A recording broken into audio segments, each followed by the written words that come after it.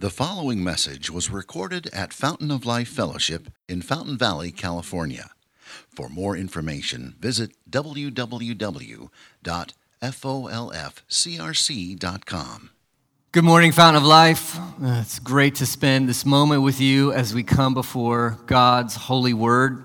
We are going to continue through our study in the book of Revelation, and this morning we're looking at the first four trumpets in Revelation chapter 8. So we'll be in Revelation 8, 6 to 13.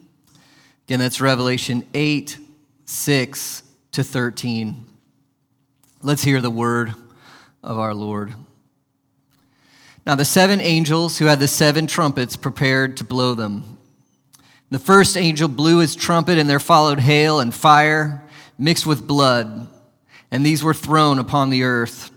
And a third of the earth was burned up, and a third of the trees were burned up, and all the green grass was burned up.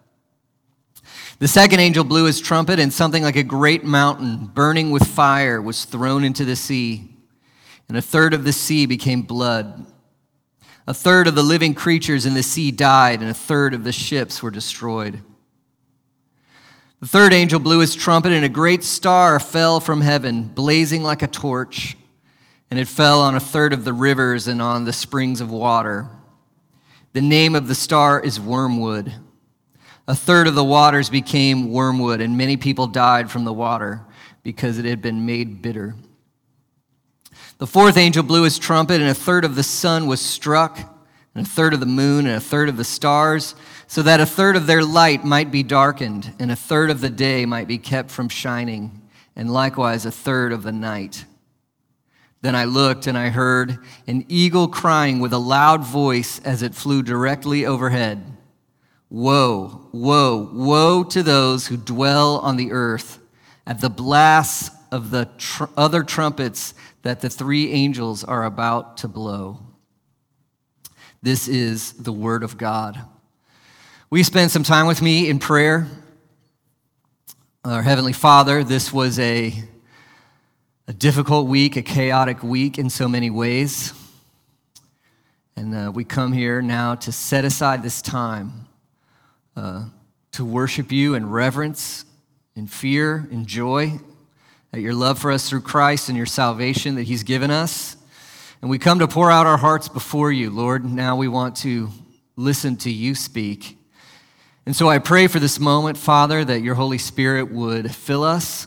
Please help me to teach this faithfully, clearly, and help each one of us who hear, Lord, that your word would have its intended effect in our minds, in our hearts as we come to you. Help us to see Jesus, to turn to him, to be like him.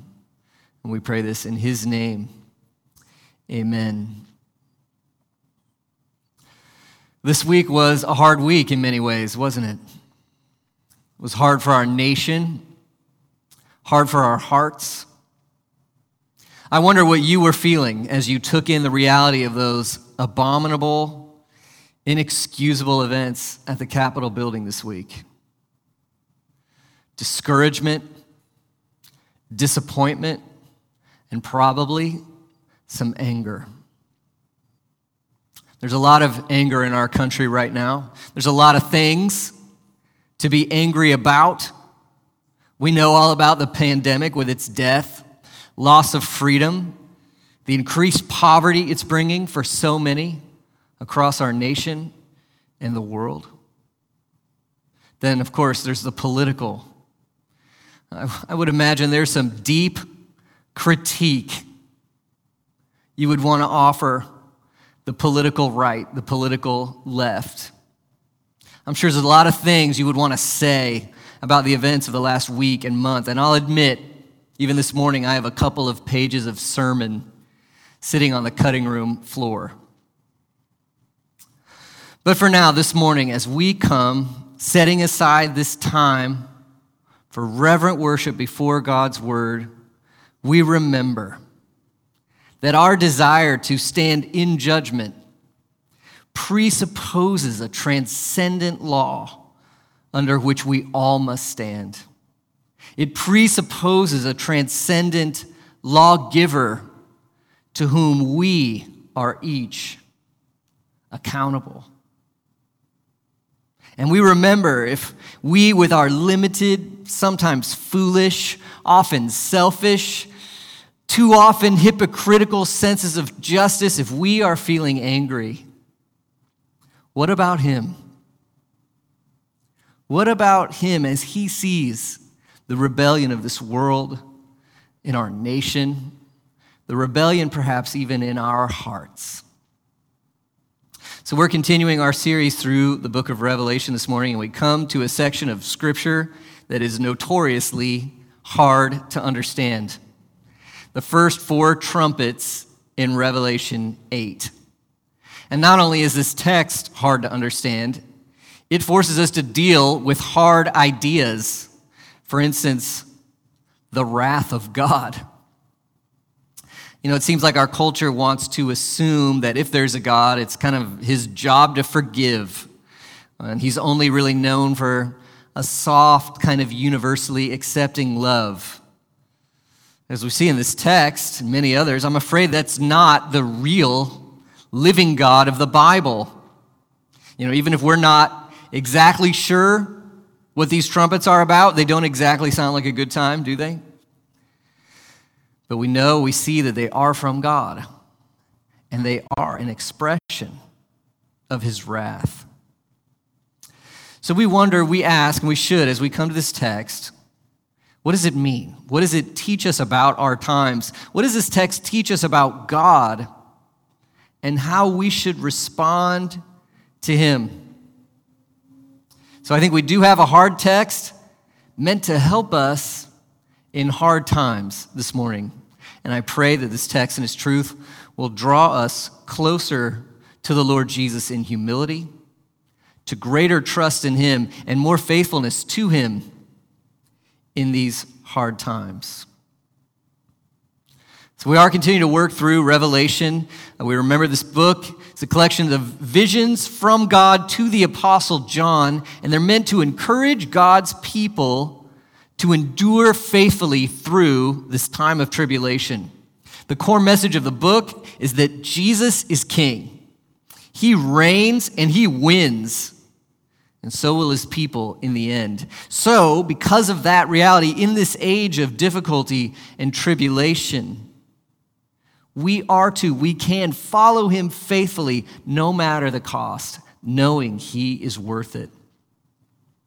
We've seen, haven't we, that Revelation is framed by these series of sevens. So in chapter 1, we had a vision of Jesus followed by these 7 letters to 7 churches. Then chapters 4 to 5, there's this vision of the throne room of God followed by the scroll with 7 seals. Then in chapter 8, there's this vision of the prayers before God's altar. We saw that last week. And then the 7th seal is open to reveal 7 trumpets. This morning, we're going to consider the first 4 of those trumpets. So 3 questions just to have in your mind as we work through these. Number 1, how are we supposed to understand these trumpets? And how might they be blowing or active or heard today? Number 2, what do these trumpets show about God? And number 3, as we learn from the trumpets and what they teach about God, what does it show us about how we should respond to him? So understanding the trumpets, learning about God, considering our response.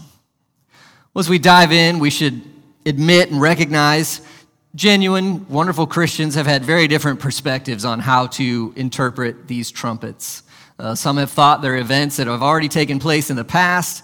The most popular view probably today is that these are more literal events that are yet to occur in the future. And just by the way, how you understand these trumpets in Revelation chapter 8 is not our litmus test of whether or not you are a faithful Christian. I'm happy to admit that if you disagree with me on the details of my take in this chapter, that is okay. However, I can only teach it the way I see it. And hopefully my points will make sense and we can land on the main ideas together. So I think we ought to interpret these trumpets symbolically. And let me give you a few reasons why. Number one is the use of the word like in this text. An example is Revelation 8:8. The second angel blew his trumpet, and something like a great mountain burning with fire. That to me sounds like an intended lack of precision that makes the text seem symbolic. Another reason would be the use of the idea of 1/3. You see that amazingly 14 times in these verses, 1/3. And we remember that the usage of numbers in Revelation is often symbolic. It seems so here. And then the kicker for me, making me confident that this is symbolic, is that there's a talking eagle. So that's probably symbolic. But haven't we seen this in the book as a whole? I mean, we've learned, I think, that it's best to read Revelation biblically and symbolically. I think John told us this in chapter 1, that much of Revelation would be truth communicated through symbol. And we've seen this on nearly every page. Jesus is a lion and a lamb. Our prayers are incense. The churches are lampstands, etc. But we've realized, and we need to remember, these aren't just symbols coming out of nowhere. These are symbols directly taken from the Old Testament, intended to teach us the deep meaning of our lives in these times. And so we've got to read Revelation symbolically and biblically. We've got to go back to see how these ideas are used in the Old Testament so that we can understand what John is doing with them in Revelation. So if these trumpets are symbolic, we then ask, what do they symbolize? What do they mean? Before we get into the nitty-gritty details, let's try to grab a bigger picture look of these trumpets in these few verses. Number one, from the larger context, we see these trumpets are judgments of wrath from God on a world that needs to repent. These trumpets signify judgments of wrath from God on a world that needs to repent. You see this in Revelation 8:13, the eagles crying out, "Woe, woe, woe to those who dwell on the earth." Woe is a signification on deserved judgment coming. And why is the judgment coming? You see the answer to that in Revelation 9:20. Revelation 9:20. There we see the rest of mankind who were not killed by these plagues did not repent of the works of their hands or their idolatries. So these trumpets are judgments of wrath from God on a world that needs to repent. Secondly, we see these judgments are limited in scope. Back to that idea of 1/3. In 6 verses, that phrase 1/3 is mentioned 14 times. That is a lot of repetition. And to me, that's a strong indicator that the effects of these trumpets, whatever they mean, those effects are limited. So for instance, these judgments are not hitting everyone at the same time or in the same way. There's a limitation to them. Third, something to see about these trumpets in the big picture, very interesting to me, these judgments have obvious and stark similarities to God's plagues on Egypt as found in the story of the Exodus. I'm sure you saw it there, heard it as we read the text. There's hail and fire, harvest loss, water turning to blood, darkness in the land. You know, as you keep reading in Revelation, by chapter 15, God's people are actually singing the Song of Moses.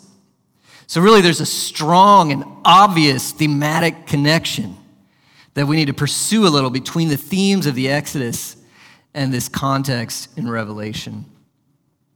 I wonder, do you remember that story of the Exodus? Through Abraham, God promised that he would make a people, and that from that people would come salvation for the world.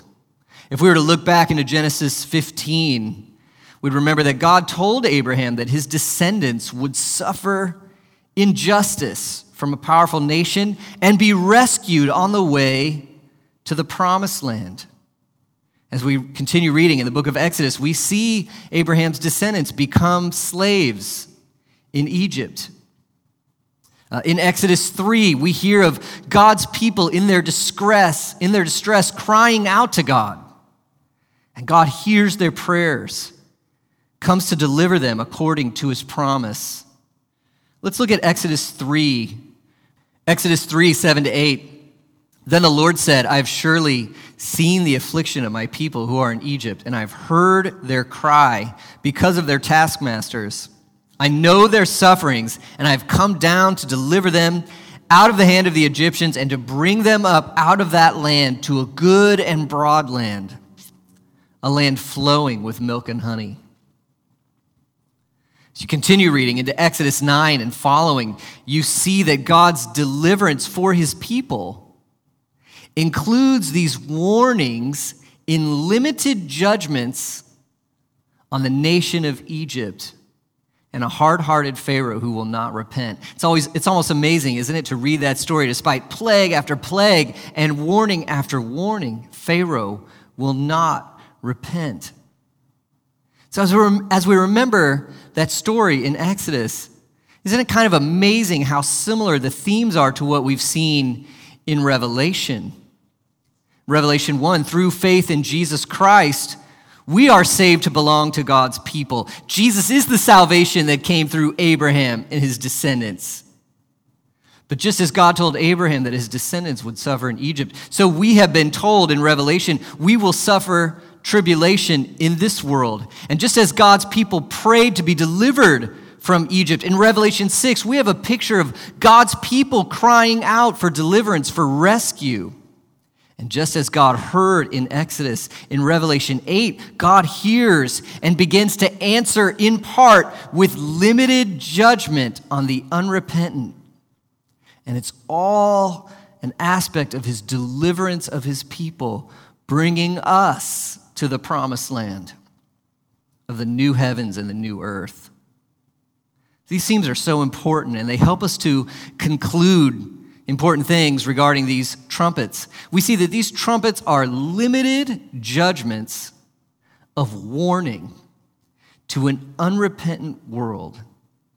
And they serve as part of God's delivering of his praying people as he takes them from captivity to salvation in the promised land. So let's listen now in more detail to the trumpets. We hear about the first trumpet in verse 7. The first angel blew his trumpet. There followed hail and fire mixed with blood. These were thrown on the earth. A third of the earth was burned up. A third of the trees were burned up. All the green grass was burned up. Well, what are we supposed to do with this? Is this something we're supposed to take literally? Again, I don't think so. The first trumpet sounds very much like the plague we see in Exodus chapter 9. Let's listen to Exodus 9:22 and following. In Exodus 9:22, it reads, "The Lord said to Moses, stretch out your hand towards heaven so that there may be hail in all the land of Egypt, on man and beast, and every plant of the field in the land of Egypt." The story continues, "The Lord rained hail upon the land of Egypt. There was hail and fire flashing continually in the midst of the hail, very heavy hail, such as never had been in all the land of Egypt since it became a nation. The hail struck down everything that was in the field." But in verse 31, we see the hail ruined the flax and the barley, but not the wheat. So the judgment was limited. Do you see the similarities? Hail, fire, loss of harvest, and yet it's limited. That's why I'd conclude that this first trumpet signifies limited expressions in our world of economic shortage and famine. Now, if you think that's true, just ponder for a moment. Do you hear echoes of that trumpet in our world today? Economic shortage, famine. Not everywhere, not all to everyone, not in every place, but in some places. What are those things saying to us? That takes us to the second trumpet. You read about that in verses 8-9. The second angel blew his trumpet, and something like a great mountain burning with fire was thrown into the sea. A third of the sea became blood. A third of the living creatures in the sea died, and a third of the ships were destroyed. Well, it's hard to even imagine taking literally a slew of images pressed together, something like a mountain on fire, water turning to blood, fish dying, ships destroyed, but it's not totally a mountain. It's like a mountain. What are we supposed to do with this? Well, again, looking to the Old Testament is the key. In the Old Testament, mountains often symbolize nations, kingdoms, or powers. Here's one example, Jeremiah 51:24. That reads, I will repay Babylon and all the inhabitants of Chaldea before your very eyes for all the evil they have done in Zion, declares the Lord. Now listen to verse 25. God says, behold, I am against you, O destroying mountain, declares the Lord. So what's the mountain in context here? It's a kingdom, an unrepentant kingdom that's doing evil, and God's judgment is going to come on that kingdom. Fire. It's going to come undone. You're remembering the story of the Exodus as Moses turned the water to blood. That was part of judgment on the nation of Egypt, the mountain, if you will, of Egypt. So you see kingdoms failing, cracking, coming undone. And as a result, you see fish dying, ships destroyed. What's that all about? Well, to the original audience of Revelation, fishing industry, shipping was a major aspect of that economy. And so you see as kingdoms are failing, economies are destabilized, resources are diminished. You hear of the same theme again in Revelation 18. Look to Revelation 18, 15, and we'll look at 19 as well. In Revelation 18, 15 to 19, you see mourners grieving the fall of Babylon, which represents here kind of the world systems in rebellion to God. This is what they say, Revelation 18, 15.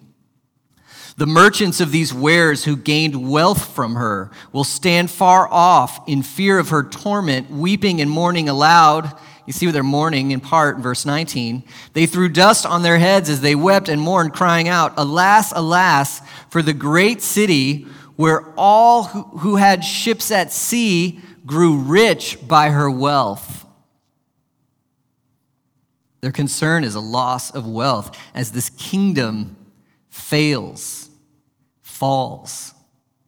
Wealth is lost and resources are diminished. That's what I think the second trumpet signifies. Limited expressions of kingdoms failing, economic resources diminishing. As we ponder that, again, I wonder, can you hear echoes of that trumpet blowing anywhere today? Kingdoms cracking, on fire. Economic resources diminishing. Not everywhere, not all the time, not in the same way in every place to every person, but a lot of places. The third trumpet, we see that in verses 10 to 11. The third angel blew his trumpet, and a great star fell from heaven, blazing like a torch. It fell on a third of the rivers and on springs of water. The name of the star is Wormwood. A third of the waters became wormwood, and many people died from the water because it had been made bitter.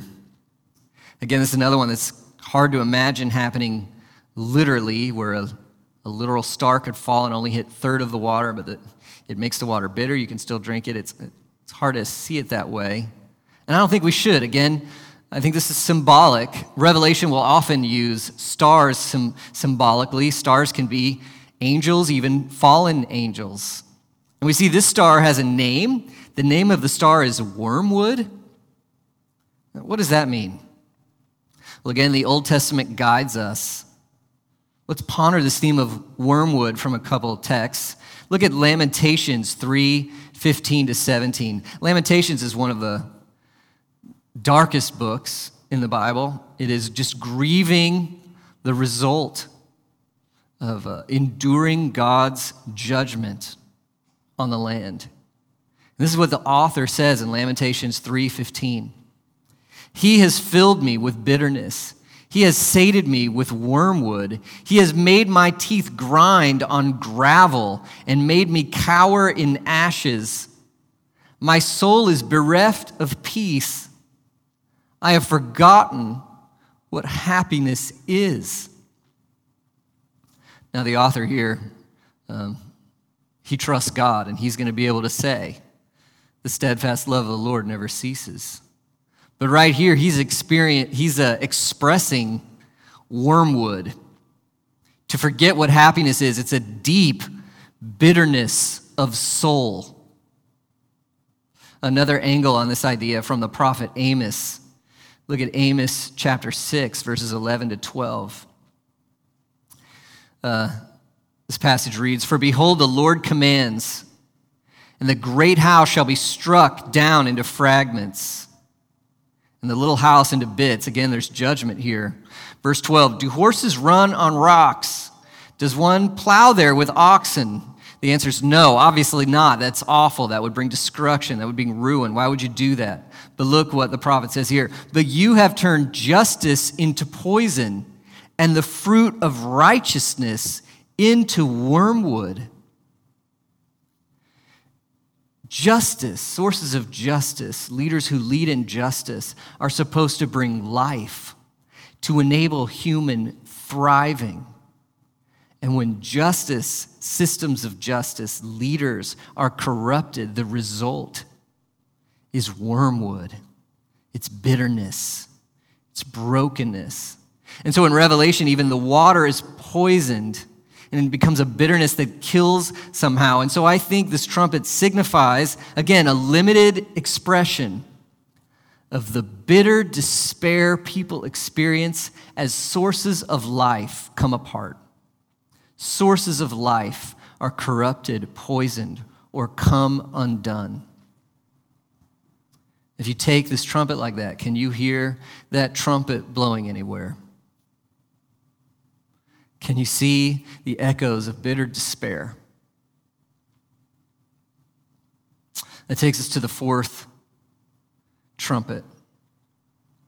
Verses 12 to, just verse 12. "The fourth angel blew his trumpet, and a third of the sun was struck, a third of the moon, a third of the stars, so that a third of their light might be darkened, and a third of the day might be kept from shining, and likewise a third of the night." This may be the strangest one of all to imagine. It's hard to think of how these thirds could work in these scenarios. But again, I think it can make sense. If you read this symbolically, you read it biblically. Let's remember again the plague, one of the plagues on Egypt during the Exodus. This is Exodus 10, verse 21 and 23. "Then the Lord said to Moses, 'Stretch out your hand toward heaven, that there may be darkness over the land of Egypt, a darkness to be felt.'" Verse 23, "They did not see one another, nor did anyone rise from his place for 3 days, but all the people of Israel had light where they lived." So you see there's division between those who belonged to God and those who didn't. And the darkness could be felt that landed on the Egyptians while God's people were spared. It gives us an idea of what this darkness could mean. Another example is in the prophet Amos. This is God's response to that Israelite king's rampant idolatry and his influence on the nation. Amos 8:9. "On that day, declares the Lord God, I will make the sun go down at noon. I will darken the earth in broad daylight. I'll turn your feasts into mourning and your songs into lamentation." Well, Amos shows us that this idea is not always literal. There's nothing that happened in that story of the exile that made the sun go down at noon. But you see the idea, feast turned into mourning, songs into lamentation. The things that should be bringing pleasure become dark. The day itself is dark. The feasts are mourning due to the judgment of God against our idolatry and our rebellion. So put all together, I think the fourth trumpet signifies, again, a limited expression. It's not hitting everyone in the same way all the time, but it's a limited expression of the dark hopelessness that comes in being separated from God. It's a limited expression of the dark hopelessness that comes in being separated from God. So, If that's what these trumpets signify, we could then ask, when do these trumpets blow? Is it something that's not occurring now at all, we're waiting for? I don't think so. I think they're happening now. I think the way these trumpets function in Revelation is that it's another look at this age of tribulation between Jesus' ascension and his return. And where the seals being opened, we're a look at this age from the perspective of God's people and how God saves us and keeps us and refines us through these things. These trumpets are looking at the same time again from the picture of those who don't trust Christ and seeing how it's moments that express God's wrath and his judgment in the midst of our lack of repentance. So they're limited. They're not everywhere in full measure all the time, but they're horribly real and painful, and they're meant to give a message. So we've been thinking about what these trumpets can signify. Kingdoms coming undone, economic distress, famine, bitterness of soul, hopelessness. I think we see that in the world around us. These things are meant to give a message. And so we ask, what do we learn about God? We begin to see this in this strange eagle in Revelation 8:13. Then I looked and I heard an eagle crying with a loud voice as it flew directly overhead. Woe, woe, woe to those who dwell on the earth at the blast of the other trumpets that the three angels are about to blow. Well, we could wonder, why an eagle? What does this symbol mean? As always, the Old Testament helps again. Look at Jeremiah 4:12-14. God says through the prophet, "Now it is I who speak in judgment upon them. Behold, he comes like clouds, his chariots like the whirlwind. His horses are swifter than eagles. Woe to us, for we are ruined. O Jerusalem, wash your heart from evil that you may be saved. How long shall your wicked thoughts lodge within you?" So judgment is coming like an eagle. It's coming on those whose hearts are evil, whose wicked thoughts lodge within them. What does it mean that judgment comes like an eagle? Well, the prey never sees the eagle coming until it's too late. The eagle swoops in from above at great speed. You never know it's there until it's too late. And yet this eagle is different. There's never been an eagle like this one. He shouts at you and he warns you ahead of time. On his way down, he warned you, saying, you need to repent all the way into your heart. And here's something so important that we learn about God. In God's wrath, God warns. He warns. In God's wrath, he warns. Now, I know you and I don't usually like to be warned. Can you remember the last time you were warned?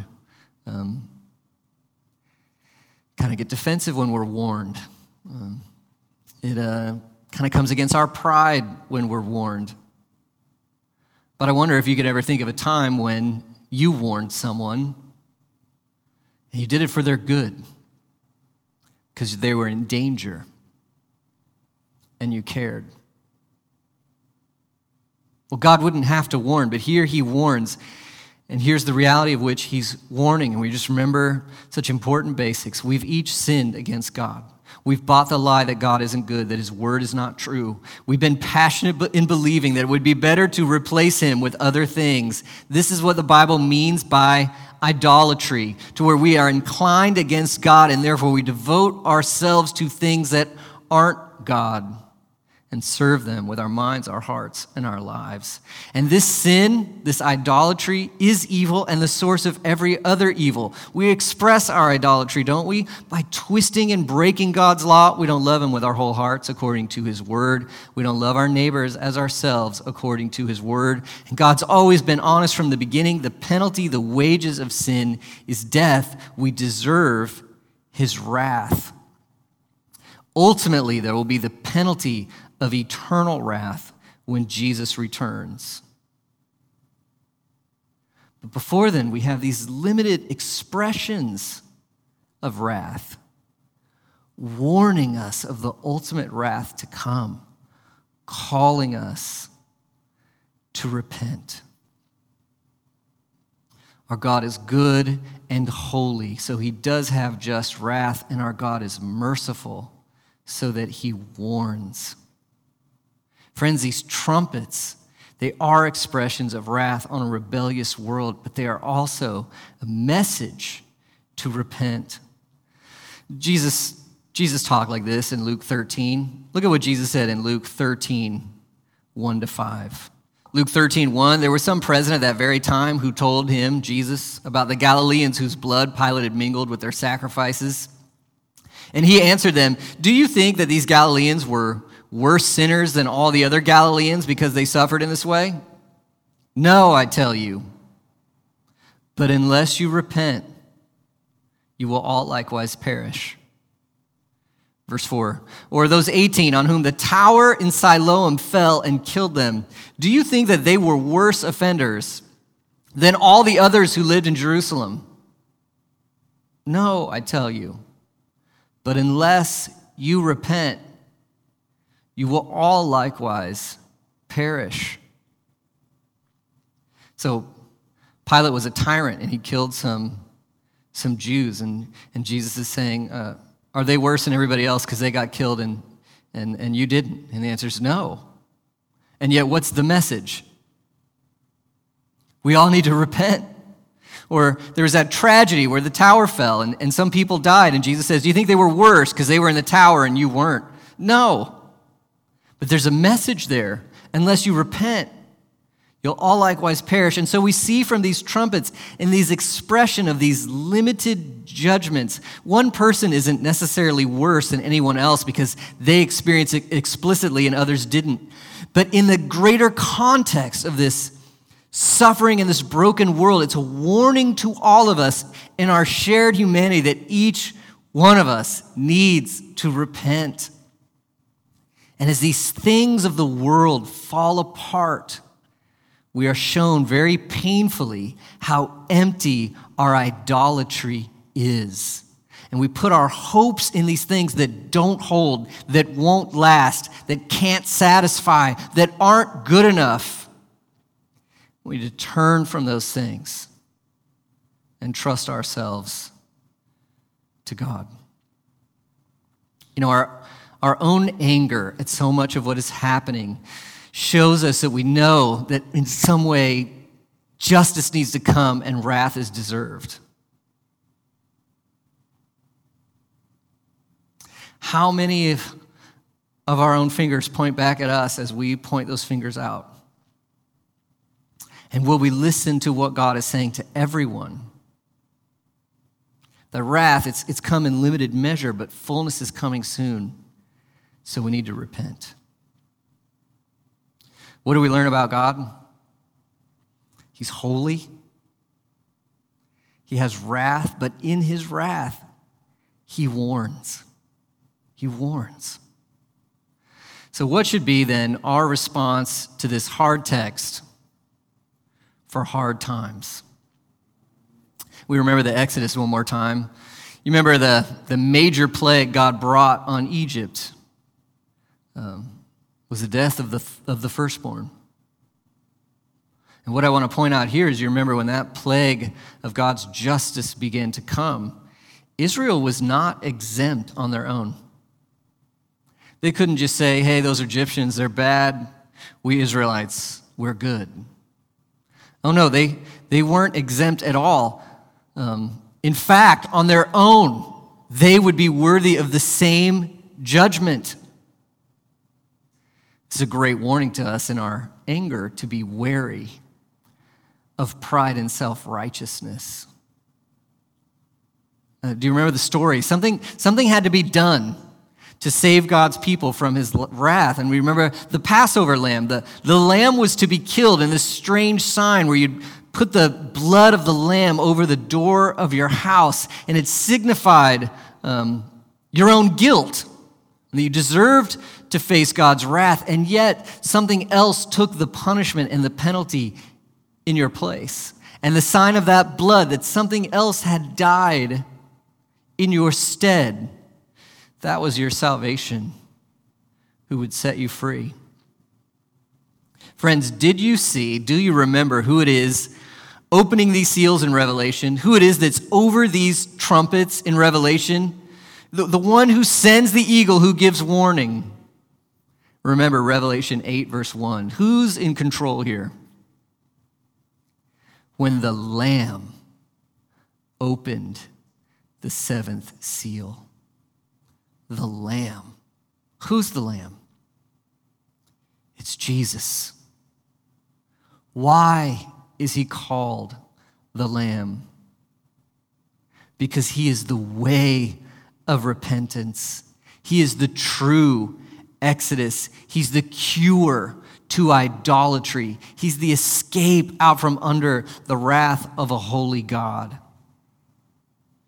Jesus is called the Lamb because he lived a perfect life of righteous obedience. He's called the Lamb because he died on the cross as a substitute for our sins. And you remember as you read the story of him on the cross in the Gospel of Matthew, when he died, darkness fell in the middle of the day. The judgment of God fell on him instead of on his people.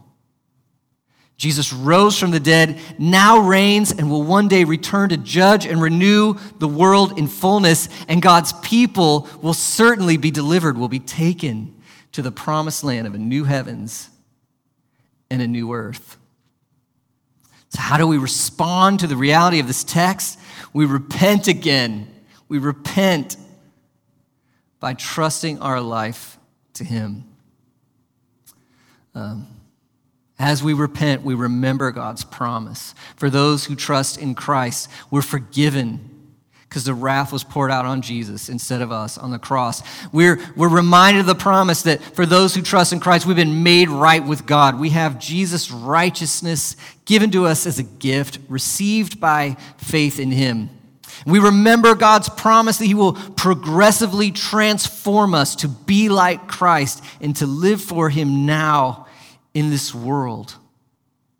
So if you're not a Christian, the experience of this world and this text are calling you to repent and turn from your idols and trust Jesus Christ. If you are a Christian, it's a call to keep repenting, to root out remaining idolatry in our hearts, to follow Jesus according to his word, no matter the cost, because he's worth it. So how do we respond? We want to look to Jesus and humble ourselves. Search out your heart. Ponder, the psalm says, in your bed, your anger, how you're processing it. Be most concerned with your own sin. Number 2, look to Jesus and grow in personal holiness. We need to stand out in these times, to be different in our love, in our character, in our service. Number 3, let's look to Jesus and speak the truth in love. In times of wormwood and despair, we have the gospel and the promises of the love of God through Jesus Christ. Let's live that consistently. Let's share it. And finally, we can look to Jesus and hope in God's justice. The themes of the Exodus teach us this world is not our home. It reminds us God sees all the evil and vengeance is the Lord's. He will repay. Trusting in that enables us to forgive, to love our enemies. Now, in a way, we are in Egypt, but God will act. And when Jesus comes, we'll be delivered, taken to the promised land. So this is a hard text for hard times, but it draws us to remember that our Savior went to a hard cross for us. He rose from the dead. He's overcome the world. He's overcome sin and death, removed God's wrath for all those who trust in him. He's king now. He reigns. He wins. In the midst of hard times, let's look to him. Our Father, we thank you for this word. I pray, Lord, that whatever is true and good and right that I've said this morning would stick in our minds and our hearts. And as we process ourselves in these hard times, that we would run in repentance to you, that we would look to you, Lord Jesus, the Lamb of God, who saves us, who reigns for us, and that we would live in the light of your kingship in our minds, our hearts, our relationships, according to your word, no matter the cost, for your glory, for you are worth it. You will deliver us, you will save. It's in Jesus' name we pray. Amen. Thank you for listening, and we invite you to visit us Sunday mornings here at Fountain of Life Fellowship.